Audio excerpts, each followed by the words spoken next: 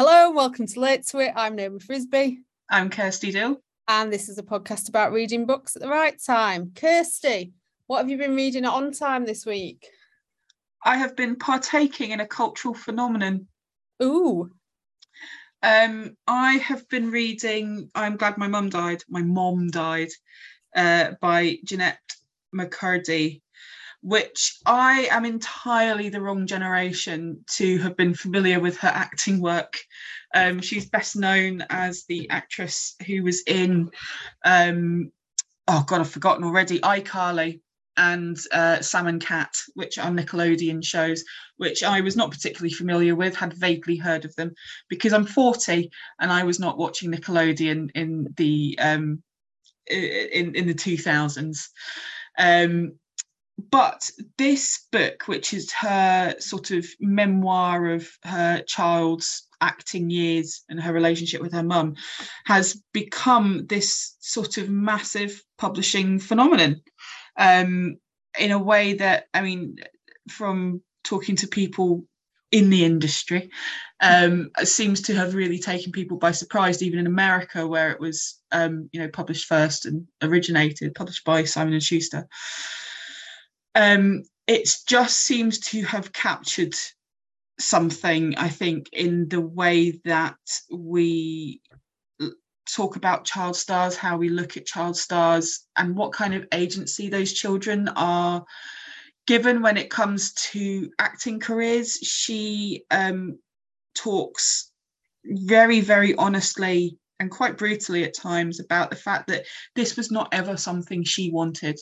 She did not want to be an actress. Her mum wanted her to be an actress, and her relationship with her mum was very fraught and very complicated. Her mother was a very difficult woman who had she had recovered from cancer, and Jennette, I think, felt that she had to sort of go along with whatever her mum wanted to keep her mum happy. She wanted her mum to be happy, and so she went along with all of this stuff that she didn't really want to do. And eventually she did get acting roles, and of course there started being scrutiny on her physical body, particularly around the time of puberty, where obviously her body started developing, and her mum was devastated. She's like, you need to look younger than you are. You'll get more acting roles if you're going to be younger. And so essentially her mum taught her eating disorders, calorie restriction, bulimia. And as well as this, there was just very basically sexual abuse by her mother. Would not let her shower by herself until she was 16, would carry out sort of breast exams because she'd had cancer, all the way through her teenage years. And it's quite some really harrowing stuff. All the appropriate trigger warnings for that sort of stuff is quite harrowing in times. And then her mum's cancer came back, and by this point, Jennette's a teenager and she's starting to sort of strike out on her own a bit. She gets a boyfriend her mum doesn't approve of, and her mum rings her up and just spews the most extraordinary hatred towards her. You caused my cancer to come back, all this sort of really horrific stuff. And then her mum, this is in no way a spoiler because it's right in the preface. Well, indeed, it's in the title of the book. Her mum then died, and it's about her sort of reclaiming her own life. She also talks about being essentially, manipulated by the person she calls the creator of iCarly. There's some really just very, very dark, and she kind of then comes to the decision in her sort of later teenage years that she's just not going to act anymore, or her early 20s, which she isn't, and has turned, she wants to go into writing and so on and so forth. As I said, I'm entirely the wrong, I'd never heard of her. I'd vaguely heard of iCarly, but I couldn't have named her or picked her out of a lineup. But I saw so much chatter about this book online, that I was intrigued, and so I downloaded the audiobook, and it's her that reads it, and it's extraordinary. She is so composed. The writing is brilliant. It's an incredibly moving and harrowing account of what Hollywood looks like as a child, basically, on top of all the kind of family trauma that went on, and how basically as a child she was keeping her family. She was the family source of income, and what kind of pressure that puts on a child, basically paying all the family's bills because they had no money before her. So I can it's sort of taken the publishing world by storm, really, and I really, really strongly recommend it. It doesn't matter if you've not got the faintest idea who she was or who she acted alongside, or she acted in the thing with Ariana Grande. Doesn't matter. I didn't know, and I thought it was an extraordinary book. I really want to read this, and I also didn't have a clue who Jennette McCurdy was, and have no idea what those two shows are, Kirsty. I've literally never heard of them. All I know about Nickelodeon is Justin Timberlake and that sort of era. Yeah. So Next Generation. Even Nickelodeon, but anyway, yeah. So I'd seen a little bit of the online chatter because I was offline for a bit, trying to stay away from Twitter. But I saw a little bit, and then Ziba Talkani, who is our friend from Series 1, I subscribed to her newsletter, and she mentioned it, as a book that was, about mother-daughter issues, which, as we've discussed before, we're both obsessed with. Yeah, completely. So it was on my list, and what I did last week was restart my Audible account, so I will get it on audiobook, although, as you're aware, it takes me about a year to get through an audiobook. I still haven't finished Dave Grohl's audiobook, which I've pre-ordered and started on the day it came out. But that's mostly to do with the fact that I don't commute anywhere. So I don't tend to listen to them in the house.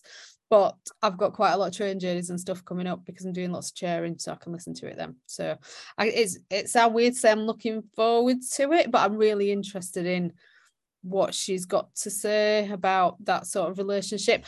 As you were talking about it, it made me think about Mariah Carey's memoir, which is also, I wish somebody had told me just how, I had no idea how horrific her childhood was, and read it just before Christmas, which is not the time. Again, during the pandemic as well, like while we were locked down, and I'm like, that is not the time to read a book about an abusive family. But yeah, it's very much my bag, which sounds like a terrible thing to say, but here we are. I did think of you as I was listening to it. take that in the best way. Also, just a mention for the cover, which is just one of my favorite book covers. It's done like one of these 1980s 1990s teen fiction covers, with her holding a pink urn of ashes, looking very happy. It's a very witty cover. It made me think of like Sweet Valley High type. Exactly. Stuff, yeah. Exactly. Yeah, definitely. So sign me up as a massive Jennette McCurdy fan, despite never seeing her act in anything, because as we've covered, I'm 40. But I think probably along with a lot of people will be following to see what she does next, and hope that whatever she does next is fully of her own volition and what she wants to do with her life. I hope she returns just to get to hear you say McCurdy again, because I'm sure other people listening to this are enjoying that as much as I am. One of my 3 accents. What about you? What have you been reading? I have been reading Waiting for Ted by Marieke Big. I hope I've said that right. Marieke? This is published by Dead Ink, and I think, hang on, I've got it in front of me. It should tell me somewhere. It comes out next week, but that'll be before this episode goes. That'll be after this episode goes out. So when you're listening to this, it's out now. Again, this is another one with a brilliant cover and has been all over Twitter. So it looks like one of those 1950s housewives, with a like house coat on and the little white collar and the perfectly set hair, and she's holding up it looks like a lemon meringue pie. We had a conversation about lemon meringue pie the other day in my friendship group, and it says that I'm the only person who thinks lemon meringue pie is great. But anyway, Oh no, I'm with you. I'm yes, of course it is. It's lemon meringue pie. Yeah. But in the place of her eyes are two big red circles and the title and the name of the author. So there's sort of that idea that there might be something a little bit demonic about this. So it's about Rosalind, and Rosalind is in her house waiting for her husband Ted to arrive. No, sorry, not her husband. They are not married. He has never been interested in them getting married. However, Rosalind has set up the perfect life. So she is an Instagram influencer. She has spent a fucking fortune on making the house look perfect. And it's all come to a bit of a head over the fact that she bought a chaise longue that Ted told her she could not buy. And she bought the like scene. So there's lots of set pieces because it's told in quite short chapters while she waits for him. And almost every chapter starts with, I'm waiting for Ted. And this, to try and get away with it, she invites his mum and his two sisters around so he might not notice that they're sitting on a brand new chaise longue. Like it's bonkers. And yeah, I think, and so she's a lot, it's also about class. She's from quite a wealthy family, and he's from a working class family, so there's that sort of clash there. He's also a bit manly man, although I was a bit with this because I like writing against stereotype, but also he's an estate agent, and I just went, oh, estate agents. But he is sort of, drinks beer, watches football, that sort of guy. And she doesn't seem to have anything apart from this desire to make everything look perfect, really. She's friends with the woman next door, but the woman next door like keeps trying to warn her that this is not going to end well. She even does her tarot cards to try and get her to take it in that way. So things deteriorate. It's only a short book. It's where are we? 188 pages. And yeah, things deteriorate as it goes on. And the ending, well, I enjoyed the ending loads, which says when you read it, you will discover that says an enormous amount about me, but I guarantee you will also enjoy it. And the thing that I was wondering about the whole way through this was I was like, who am I supposed to be rooting for? And it took me actually almost to the end to go, they're all horrible, but I have very much enjoyed reading about them. I think it's that whole like sort of peeling away the Instagrammer thing, and just people who always post those pictures and I just think, fucking hell, how much time do you spend sorting your house out? Who could be arsed? I find those Instagram accounts weirdly fascinating in that not only do I not understand those sorts of influencers who go to that sort of level to constantly curate their life and curate their, the aesthetic of their kitchen. But I also don't understand the people who follow them unironically. Do you know what I mean? I mean, there's plenty of kind of sort of rubberneckers like me just going, what the fuck is this? Like, what is going on here? I don't follow them, but there are various people I occasionally look up and go, well, they're still mad. But I don't quite get the appeal of those sorts of accounts because it's so obviously fake. But is it? I mean, am I just coming at it from not? Is it obvious? Not is it fake? Yes, it is fake. But is it obviously fake? Am I just going at it from a massively cynical perspective? Do people really think this is how all their houses look, and they haven't just like shoved all their crap in the cupboard out of the range of the camera? Do you know what I mean? Now I've started to wonder if this is just an extension of like women's magazines and that whole like it's for me it's still part of that. You must live your life in this way because then what's going to happen is you get up, you go to work, you come home, you clean, you make dinner, you look after your kids, you go to bed, you get up, you go to work, and you're programmed. It's robotic. You're programmed. You do what not society, because don't like lumping us all in together, but what I don't know, those in charge, the 1%, the patriarchy, whoever, want us to do, because then you haven't got time to think for yourselves, and people aspire to that, because then it's like that you're working within the system and everything's great and beautiful, and absolute bollocks. Go outside and smell some grass or something. Sunrise is amazing, make some time for it. I do really want to read this. I do have a copy. I am very keen to get to it, and I will get to it eventually. It's on the very large pile of things I want to read right now. Yes, I too have one of those, but I have work to do, so things are getting read. Same. Yeah, got work to do, so the things for work are getting read rather than. Yes, right. So Filth Week. Not in the Irvine Welsh sense. Not in the Irvine Welsh sense. Week of Filth. This week we are talking about 2 books that are focused on sex and sexual relationships of various types.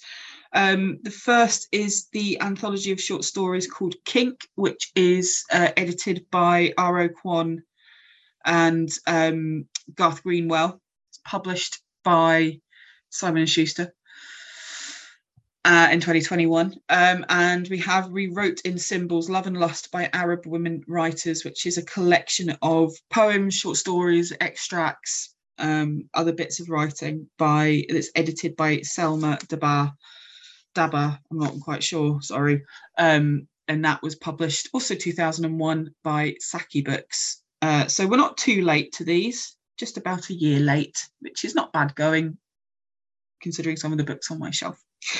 I think, should we start? Are we starting with Kink? Are we going in at the deep end, as it were?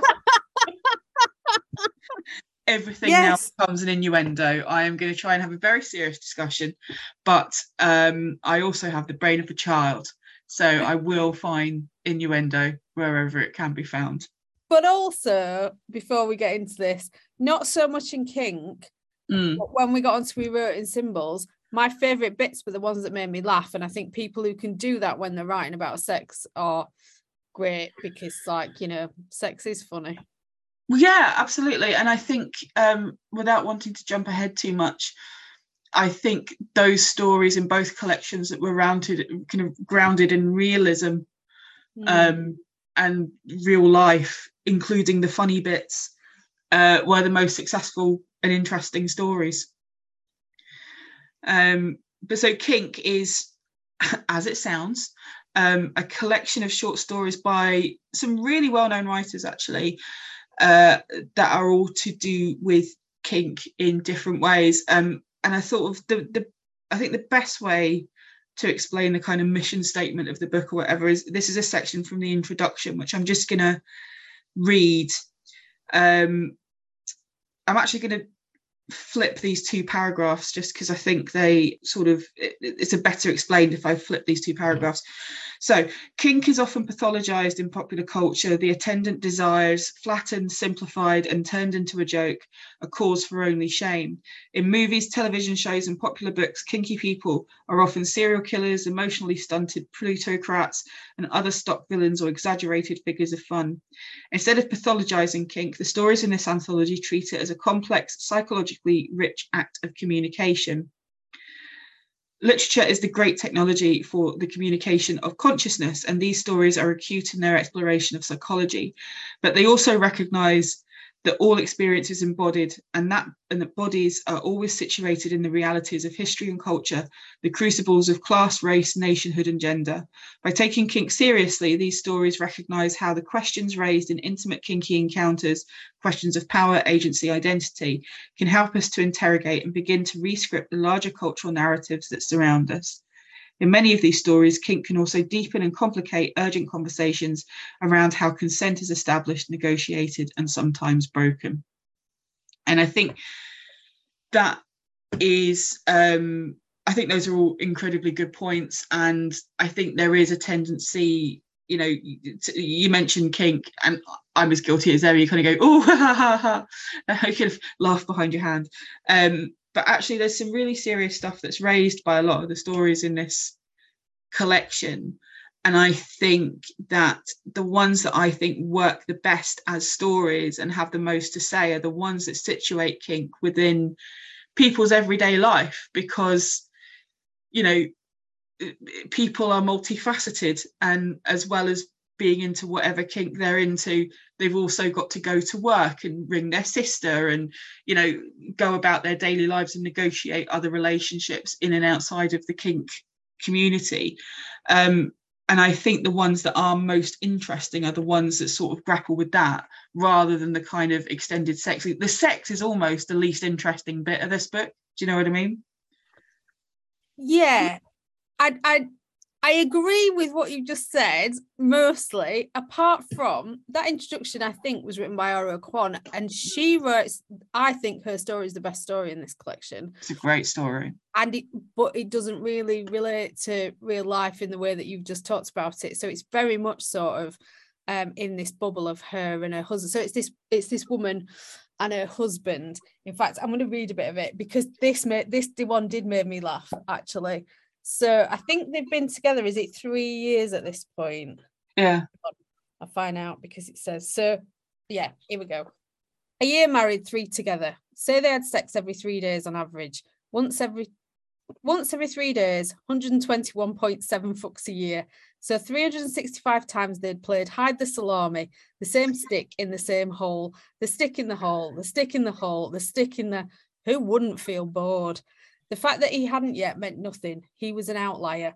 Recently, he'd eaten the same lamito every weekday for a month from the Chilean sandwich place next to his office because it was good, tasty, filling, reliable. Why mess around? Maybe he should make the straightforward effort and believe his wife when she said she was fine. But now that he was thinking about it, he couldn't, not really. She was so kind to him that she couldn't be trusted.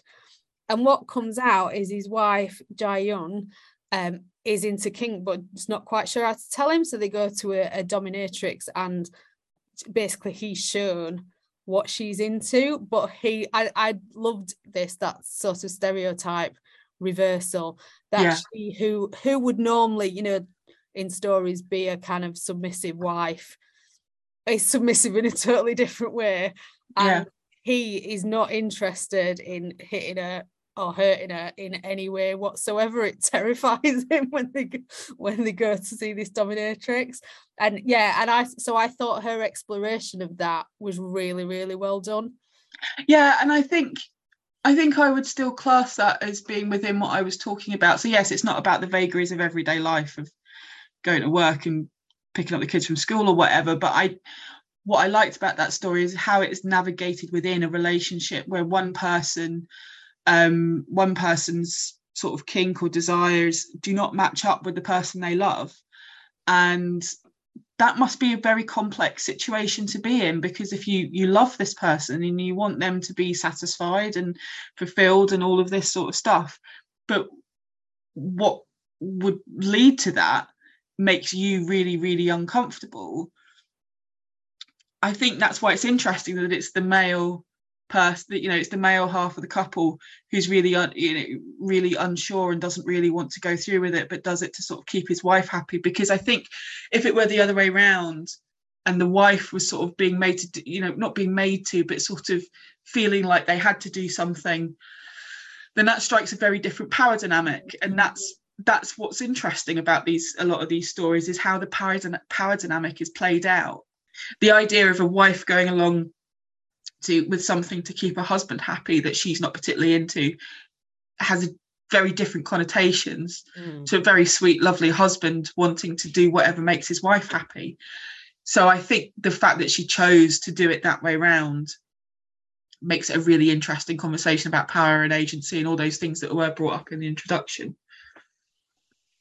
Yeah, definitely. And I think that comes up in some other stories. One of the best, so I'm just going to keep repeating that word now. Hers was my favourite. One of the others that's really good is Brandon Taylor's. I just want to point out here, I mean, he's an exceptional writer anyway, Brandon Taylor, but one of the things that I wanted to point out here as well is that all these writers are named. So I understand when we get onto We Talking Symbols, I understand why some people in that are anonymous. But there was a collection that I think we're talking about doing in a later series that came out last year.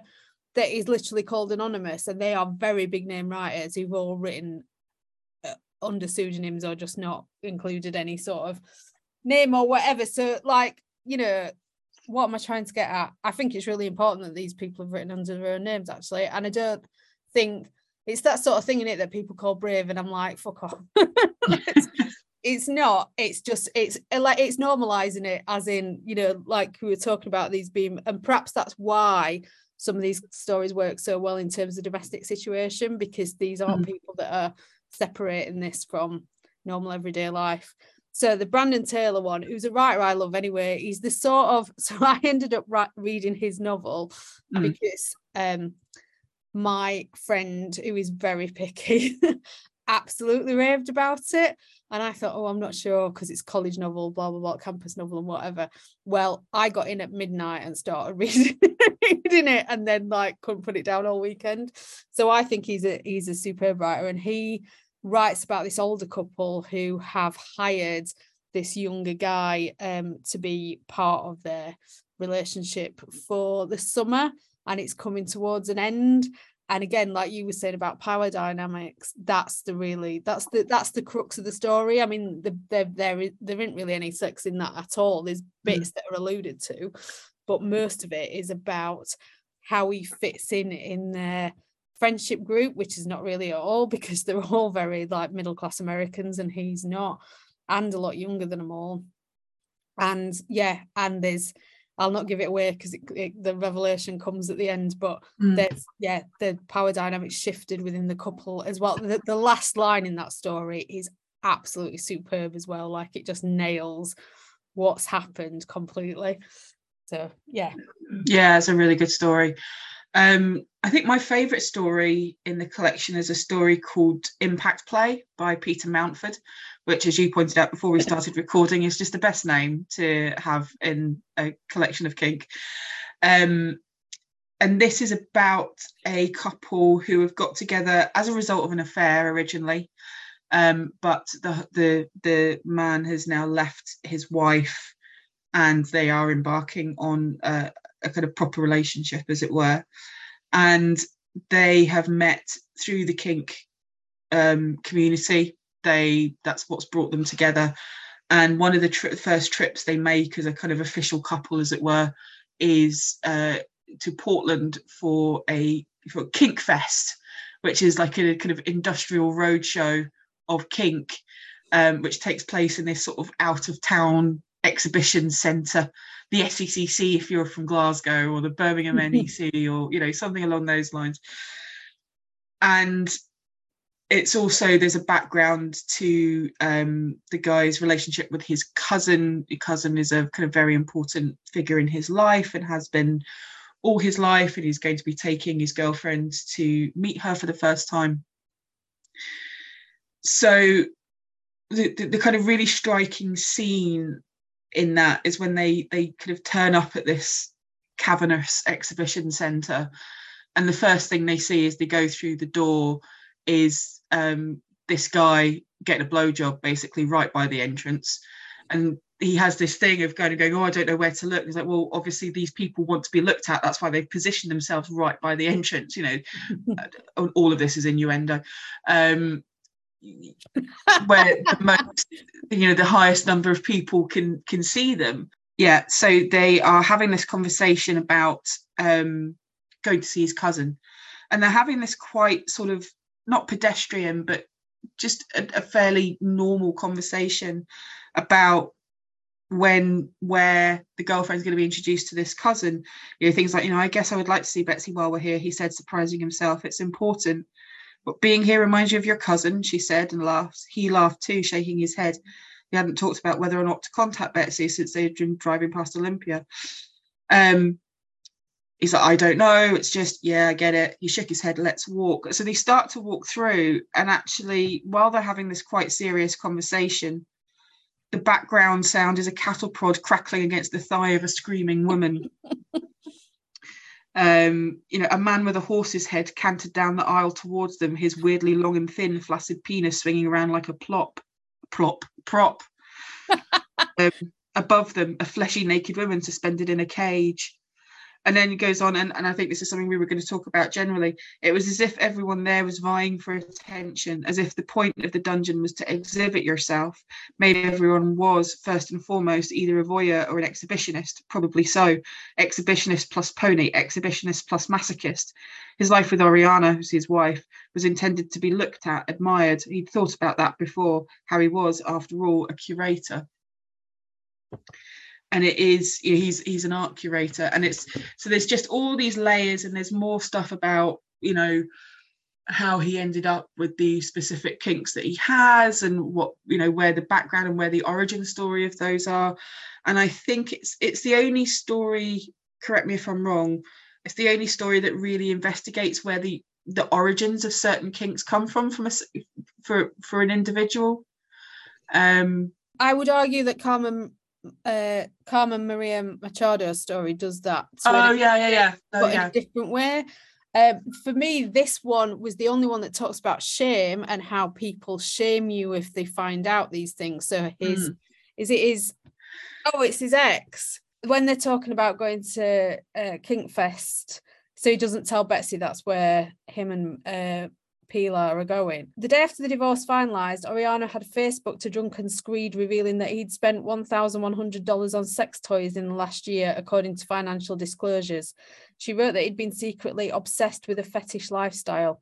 Seattle was just stodgy enough, even its arts community, that being a freaky two-timing BDSM practitioner could jeopardise his shot at taking over his boss's job. Have you heard about Gavin? People might whisper wide-eyed, the assistant curator of the Fillmore. Oriana deleted her message the next day, but presumably a number of her 2,000 Facebook friends, among them a lot of the Seattle art world, and Betsy and some of her friends had already seen it. No one ever mentioned it to him, but why would they? And you're just like, yes, well. I thought it was a great story. There was just so much to it. Yes, and that thing that you just mentioned about the performance as well, I think comes up again and again. So in Kim Fu's story, which I hesitate to call a story, actually, I think it's more a bit of a fantasy. It's not really, well, it's not a story in the traditional sense. Has it got a plot? Well, stuff happens, but that's very theatrical, like it's set up in a theatre. Although I didn't quite believe it, it read to me like a dream scenario. And what else? We've got Chris Krause's is very deliberately like an art performance or a theatrical performance, which if you've read Chris Krause before, that'll not be unfamiliar to you. And also Carmen Maria Machado's is set, it's got at the heart of it is a woman who's a performer and the young girl in it whose mum died. So it's set in Paris. I want to say it's Victorian. Correct me if I'm wrong, Kirsty. No, I think it is. I don't know whether it actually says. She's at the Grand Guignol, so somebody who knows anything about that history of there will, I'm sure, correct me. But she becomes a playwright and causes an interesting scenario, or at least thinks she's going to cause a particular scenario in the theatre, and it turns into something quite different.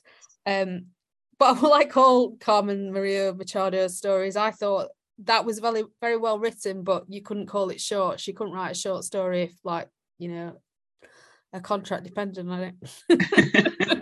But it is good, and that explores that dynamic between the older woman and the younger woman, and then moves on to when she's with. In fact, it does a sort of quick preface of her life, doesn't it, towards the end? So you do get that sort of origin story. Like it's predominantly her origin story, I guess, is the whole thing. Yeah, I really like that story. The other story I really loved is actually the first story, which is called The Cure by Melissa Phoebos. Now she's written, I think, 3 books, and I haven't read any of them, although I now really want to. I'm sort of familiar with her by reputation. I've not actually read any of her work. And that had just some great lines. There's a lot of stuff. What you were saying about the ones that are funny. These are the ones that really stood out. This is basically about a woman who, as one of her friends says, has run out of lesbians, and ends up having sex with a man, but actually the power she discovers in herself is by stopping when she wants to stop and not going through with it because she feels like she has to, which is the situation that I think a lot of women have probably been in with men at various points. You know, and this is someone who she has known, you know, for a long time, an old friend. Quotes, he was a nice guy, she'd always thought, by which she meant that he wasn't terrible. Yeah. And it's her sort of trying to have sex with him, sort of feeling vaguely attracted to him, but not massively, and then realising that actually it was all quite tedious and boring. And one of my favourite lines, which is in the middle of them actually having sex, was, she knew what came next and it was not her. Yes, I also marked that line. And she just thinks, why should I, this is boring, why am I doing it? So she just tells him to get off and chucks him out, and that's it. And that's then what she does.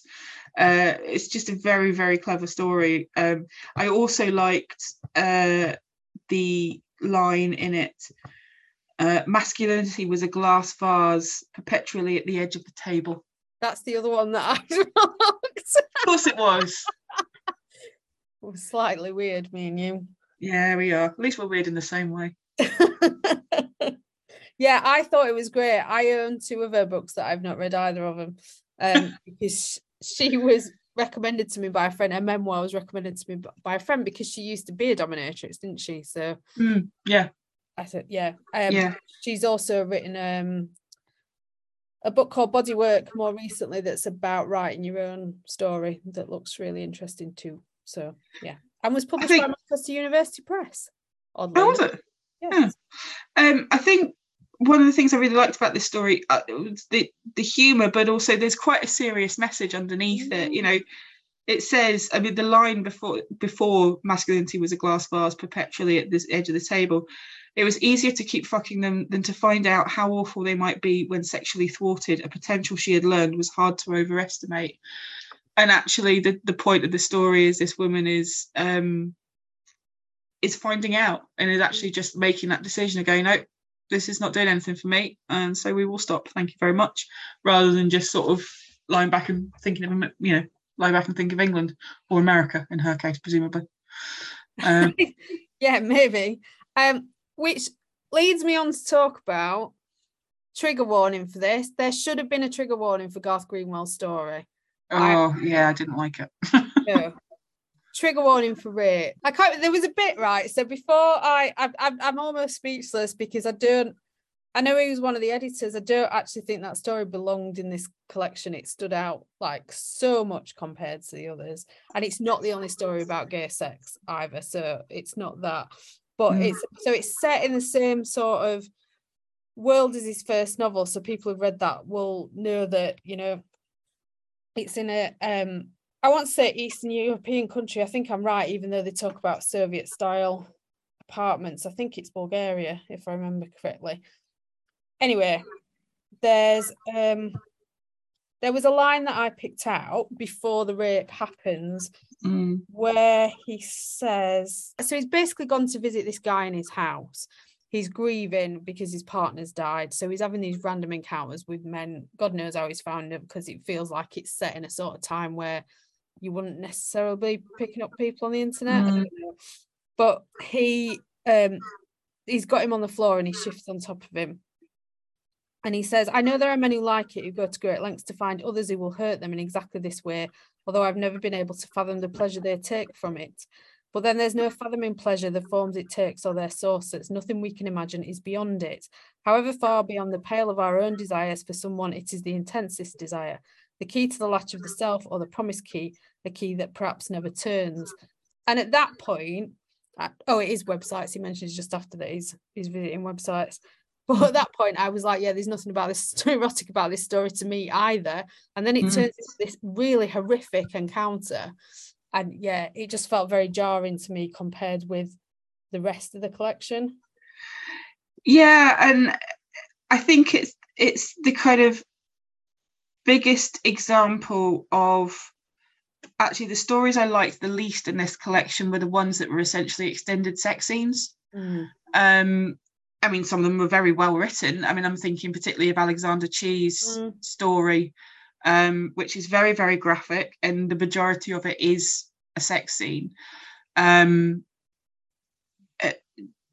He's a great writer, but that sort of writing of sex where that was the bulk of the story, I just sort of by the end of it found quite dull. Not to do with the quality of the writing, but just the kind of, as I said at the beginning, what I was finding interesting about stories around kink were the power dynamics and the psychological side, and the how it fits within a relationship, rather than just reading quite graphic sex over and over again. Sort of just get numb to it after a while. There's so many penises, do you know what I mean?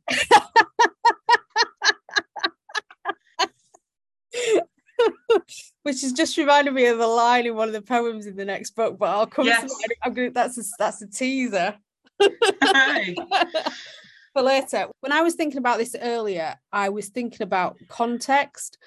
So if you are writing something that's essentially just an extended sex scene, you're removing all the context from it, even though like Garth Greenwell's got this little bit about how he's grieving his previous partner. It's a tiny bit of the story. So, and sex in real life don't happen out of context, even if you've picked up a one-night stand and that's like, whatever. It's not out of the context of your own personal situation. And I think that's what was missing in some of them. Yeah, I would agree with that. Yeah, because it just felt out of place and abrupt. The other thing that I wanted to mention before we move on, because we haven't talked about them, is there are 4 stories about trans people in this collection.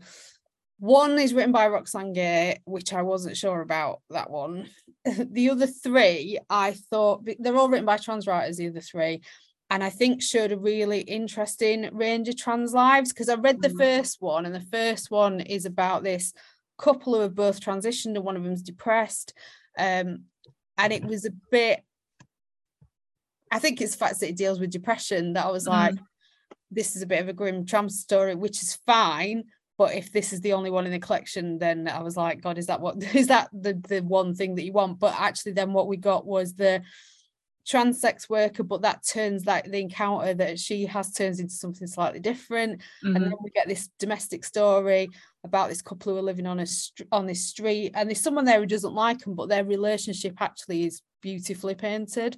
So I liked that we got this real range of trans stories and insights into trans lives that I thought was more interesting than I've seen in a like sort of mainstream collection. So I thought that was really well done. Yeah, and I like the fact that the story about the trans sex worker is done not in a kind of prurient way. It's not focused on the trans person as sexual fantasy. It's from her perspective. And she's absolutely the one in control and knows her own power and knows exactly what she's doing and what she's getting from it and what she's giving to it. And so that I'm really glad that in that sense that the story was done that way around, rather than it being a kind of fetishistic. Don't know about thing. You, but it reminded me of Casey Pletz writing that one. Yeah, for sure. I thought of that. Yeah. So interesting collection. I'm glad there's a mainstream collection. Yeah, for sure. Absolutely. And I think there's some really, really interesting stuff. And certainly Peter Mountford, Matt. I'm going to look for more of his writing. Cool. I've already looked up Kim Foos, even though that story is not a story. But she writes, funnily enough, because it's sort of theatrical, and when I went looking for it, she writes sort of magical realist stuff, which I think you could tell probably from there, which is very much up my street, isn't it? So yeah. Right. So the other book we're talking about is Rewrote in Symbols, Love and Lust by Arab Women Writers, edited by Selma Daba, which is a great collection. I really, really like this. It's a really nice mix of women from the gamut of the Arab world, and not all the women even live in the Arab world but are Arab women. There's one set in England or various other places. Lots of different experiences across all different time periods, from kind of quite ancient poetry through to contemporary stuff. We've got sort of lesbian relationships. We've got stories that deal with Islam. We've got stories that deal with Western culture. We've got poetry. We've got basically all of human Arab life is here. It's a really lovely connection. There's a really good introduction as well, which makes the very good point that I think a lot of us, particularly in the West, have this really hackneyed notion of Arab women are oppressed, and Islam, of course not all Arab women are Muslim, but a large proportion are. Islam is this sort of very prescriptive religion, and sex is shameful, and etc., etc. And actually, this introduction makes the very good point that it didn't used to be. And the thing, as ever, that caused it is Western influence. We ruined it again, everybody. We came in and ruined everything. Before that, there was no sort of expectation of a heteronormative relationship. There was no, female desire was not seen as shameful. In fact, bad sex was grounds for a woman to leave her husband, quite acceptably. Quite right. And quite right too. So yeah, it's another case of us coming along and ruining everything for everyone once again. Well, Freud gets mentioned, doesn't he? And I'm like, yeah, well, he ruined it as well. He ruined everything. I loved this. I thought this was a really great, it's really varied. It's really interesting. I didn't love everything equally, obviously, because that's just what happens when you've got 280 pages, and quite a lot. There's a lot in here because lots of the prose pieces are extracts rather than full short stories. Loads of poetry. The poetry made me howl. My favorite bits were the ones that properly made me laugh. So, well, I teased one just now. Let me find it. I'm only going to read the beginning of this one. So this one by Rita El Kayat, which is translated from the French by Sophie Lewis, is called Messalina Unbound, and it starts with "She can never have enough hard-ons," which is it's just a what's the word I want, in praise of women doing what they like, basically having as much sex as they want. It's great. There was another one that made me laugh called If You Want to Know by Al-Ward Al-Jalanye, with apologies if I've pronounced that wrong, which is translated from the Arabic by Abdullah Al-Udhari. If you want to know how the old man fared with me, this is what went on. He lulled me on the whole night through, and when dawn flashed, his private lips thundered rainlessly and his key wilted in my lock. Yes, I liked that one too. I also like this one by Imtiad Oromakaye, I think that's how you say it, which is also translated from the Arabic by Abdullah Al-Dahari. It says, I urge you to come faster than the wind to mount my breast and firmly dig and plough my body, and don't let go until you've flushed me thrice. And all I could think was, you're going to get cystitis, love, please don't do that. Oh, dear. Oh, I really love this, made me laugh as well.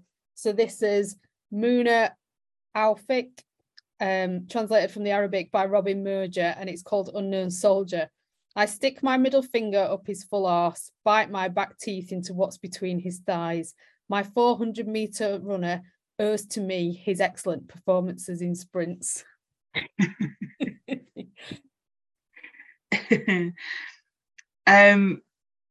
I mean, there are also some really serious pieces in here as well.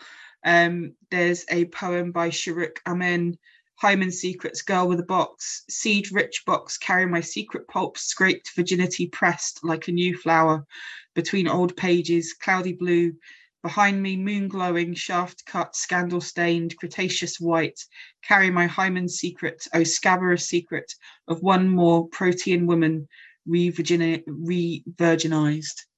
So there's stuff in there that is to do with the sort of more contemporary expectations on some Arab women, and this kind of cultural obsession with virginity, and sort of demureness and all that sort of stuff. And I really liked the stories that sort of subverted that. So there's a story in here.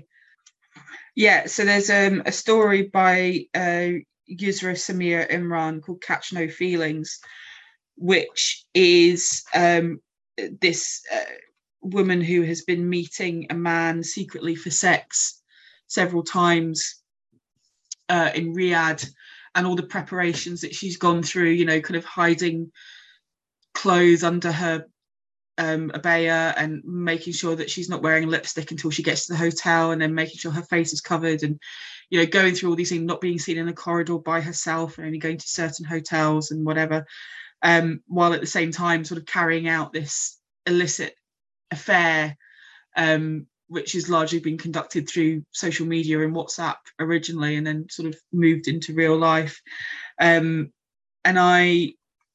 that was, it was quite funny in places, but just playing with that idea of, again, these particular cultural set of expectations on Saudi women, before, you know, the point where there's still kind of morality police topical at the moment, unfortunately,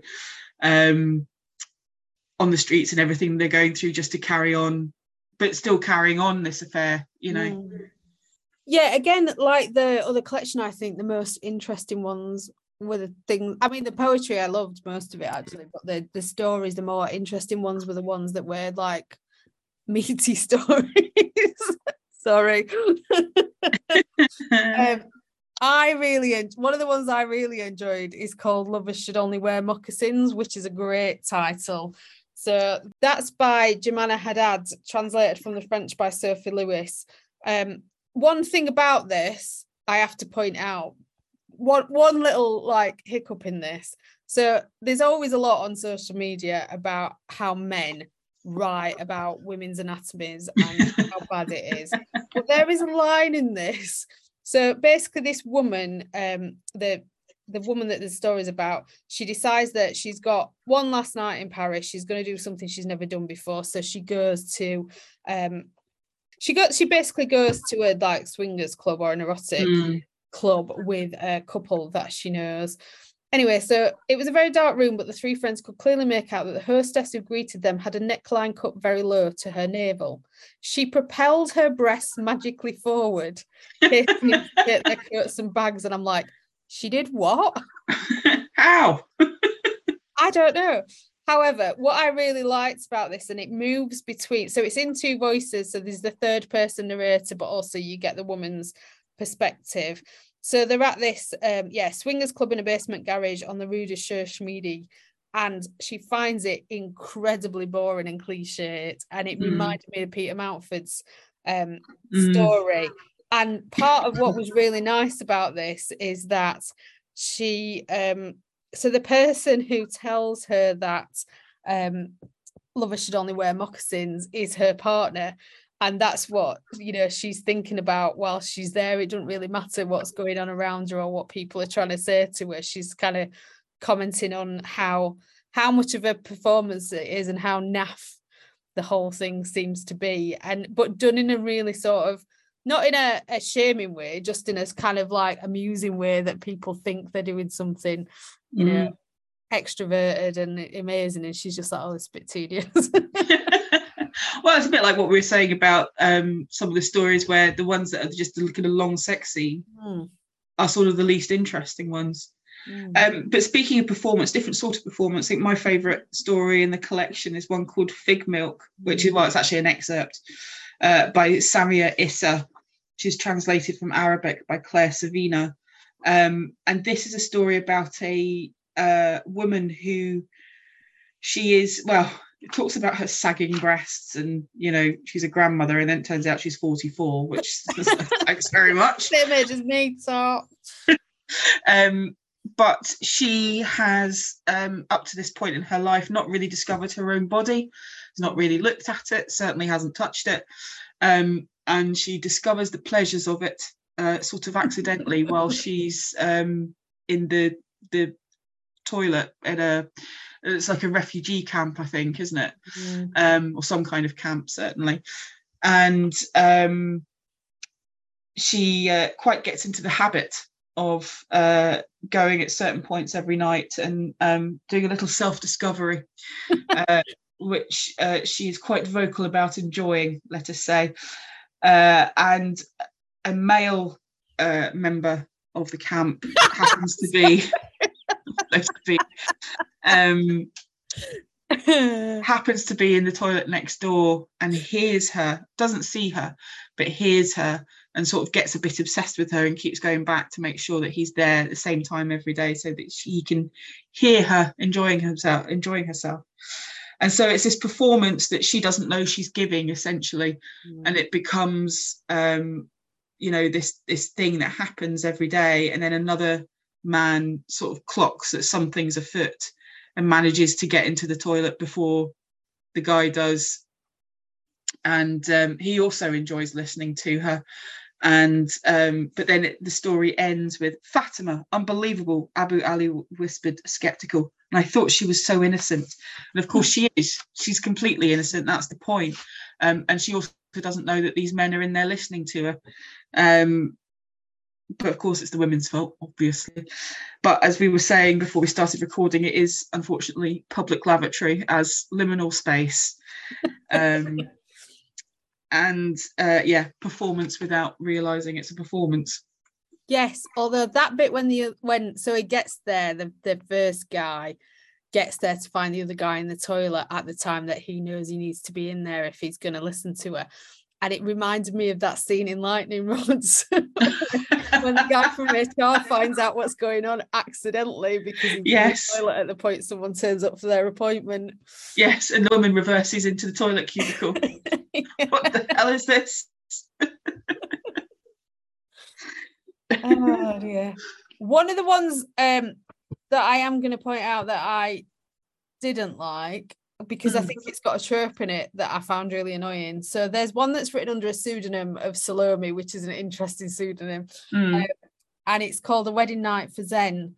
And what annoyed me about that is she goes to this wedding and there's this whole drama about it's a wedding between a guy and this woman who used to be with his younger brother or older brother, I can't remember, but it's like basically she swapped from one brother to another, so there's this whole scandal going off, and this and the woman who's there with her husband, who's the person that we're following, she bumps into this younger guy, and you know that they're going to have some sort of encounter later on, but it's that whole random encounter with a younger random person, and I just thought, oh, is that sexy though? Is it? Yeah. No, Maybe it's but no, thanks. Yeah, and it's like no, her husband's on stage basically doing a gig and then she's off in a tent shagging him, and I'm just like, nah. Not for me. No, but on the whole I thought this was a really, really great collection, and there's definitely lots of writers here that I want to investigate further. I mean, the only one I was less keen on, because I've read the whole book and I didn't particularly enjoy it, there's a excerpt from Adele by Lelena Slimani, which I didn't love when I read it, I have to confess. I know lots of people do, so I'm accepting that's a me problem. I haven't read it. I've only read the Nanny one. I'm not reading that one. No. Lullaby, that's it. Dead Babies, no. Yeah. No, that's not happening. Definitely some writers in here that I want to investigate further, although a lot of them actually have never been translated into English before, because we're particularly crap about translating books from Arabic and Arab countries, as far as I'm aware. I'd love someone to disabuse me of that notion. I'm sure there's plenty of brilliant ones out there, probably by independent presses. But yeah, I think, and in fact, some of these extracts I think have been translated specifically for this anthology. So I hope it brings, you know, some awareness to some of these writers, because there's some really great writing in here. Yes, the two that I wanted to read is Sabrina Mahfouz. Yeah. I want to read her History of Water in the Middle East, which I think sounds really interesting. I've actually got her The Things I Would Tell You British Muslim Women Write, which is also by Saki Books. Maybe we should put that on the list for a future series. And the other one's Lisa Lux, because I bought her last collection ages ago, during lockdown, I think. So yeah, should get it off the shelf along with everything else that's still on the shelf. Yeah, there's Sabrina Mahfouz poem in here that I really liked. I'd definitely like to read more by her. I think so. We should end on the poem that you texted me and I went, yeah, I've already marked that, because it's got podcast favourite in here. I'm not even going to tell you. You could just, if you listen to this regularly, you will know what the joke is. So I say this, I've got to pronounce the author's name now. So this is by Khadija bint al-Mamun. It's translated from the Arabic by Wessam El-Maligi. It's called That Book. By God, tell that book with the heavy buttocks and a waist so small, he is sweetest when he is ready, and when in ecstasy, he is the most gorgeous of all. He built a pigeon house and released a dove in the loft. I wish I were one of his pigeons, or a falcon, so he could do to me what he would love. If he wore white linen, the fabric would hurt or scratch him because he is so soft. I wish I were one of his pigeons is possibly one of the greatest lines of poetry ever committed to paper. I bet Vera said it to Jack on a nightly basis. Every night without fail. What are we reading next week, Kirsty? Next week, we are reading two novels. We are reading The Answers by Catherine Lacey, published by Granta, and we are reading The Startup Wife by Tamima Anam, published by Canongate. Exciting times. That's filth, I think. I haven't read them yet. I don't know yet. It'd be rampant. I'm going to be excited if there's bonus pigeons. That'd be always excited by bonus pigeons. In the meantime, you can subscribe to us wherever you get your podcasts. You can follow us on Twitter to find out what we're up to. Kirsty is at The Other Kirsty, and I am at Naomi Frisbee. Thank you for listening. Thank you.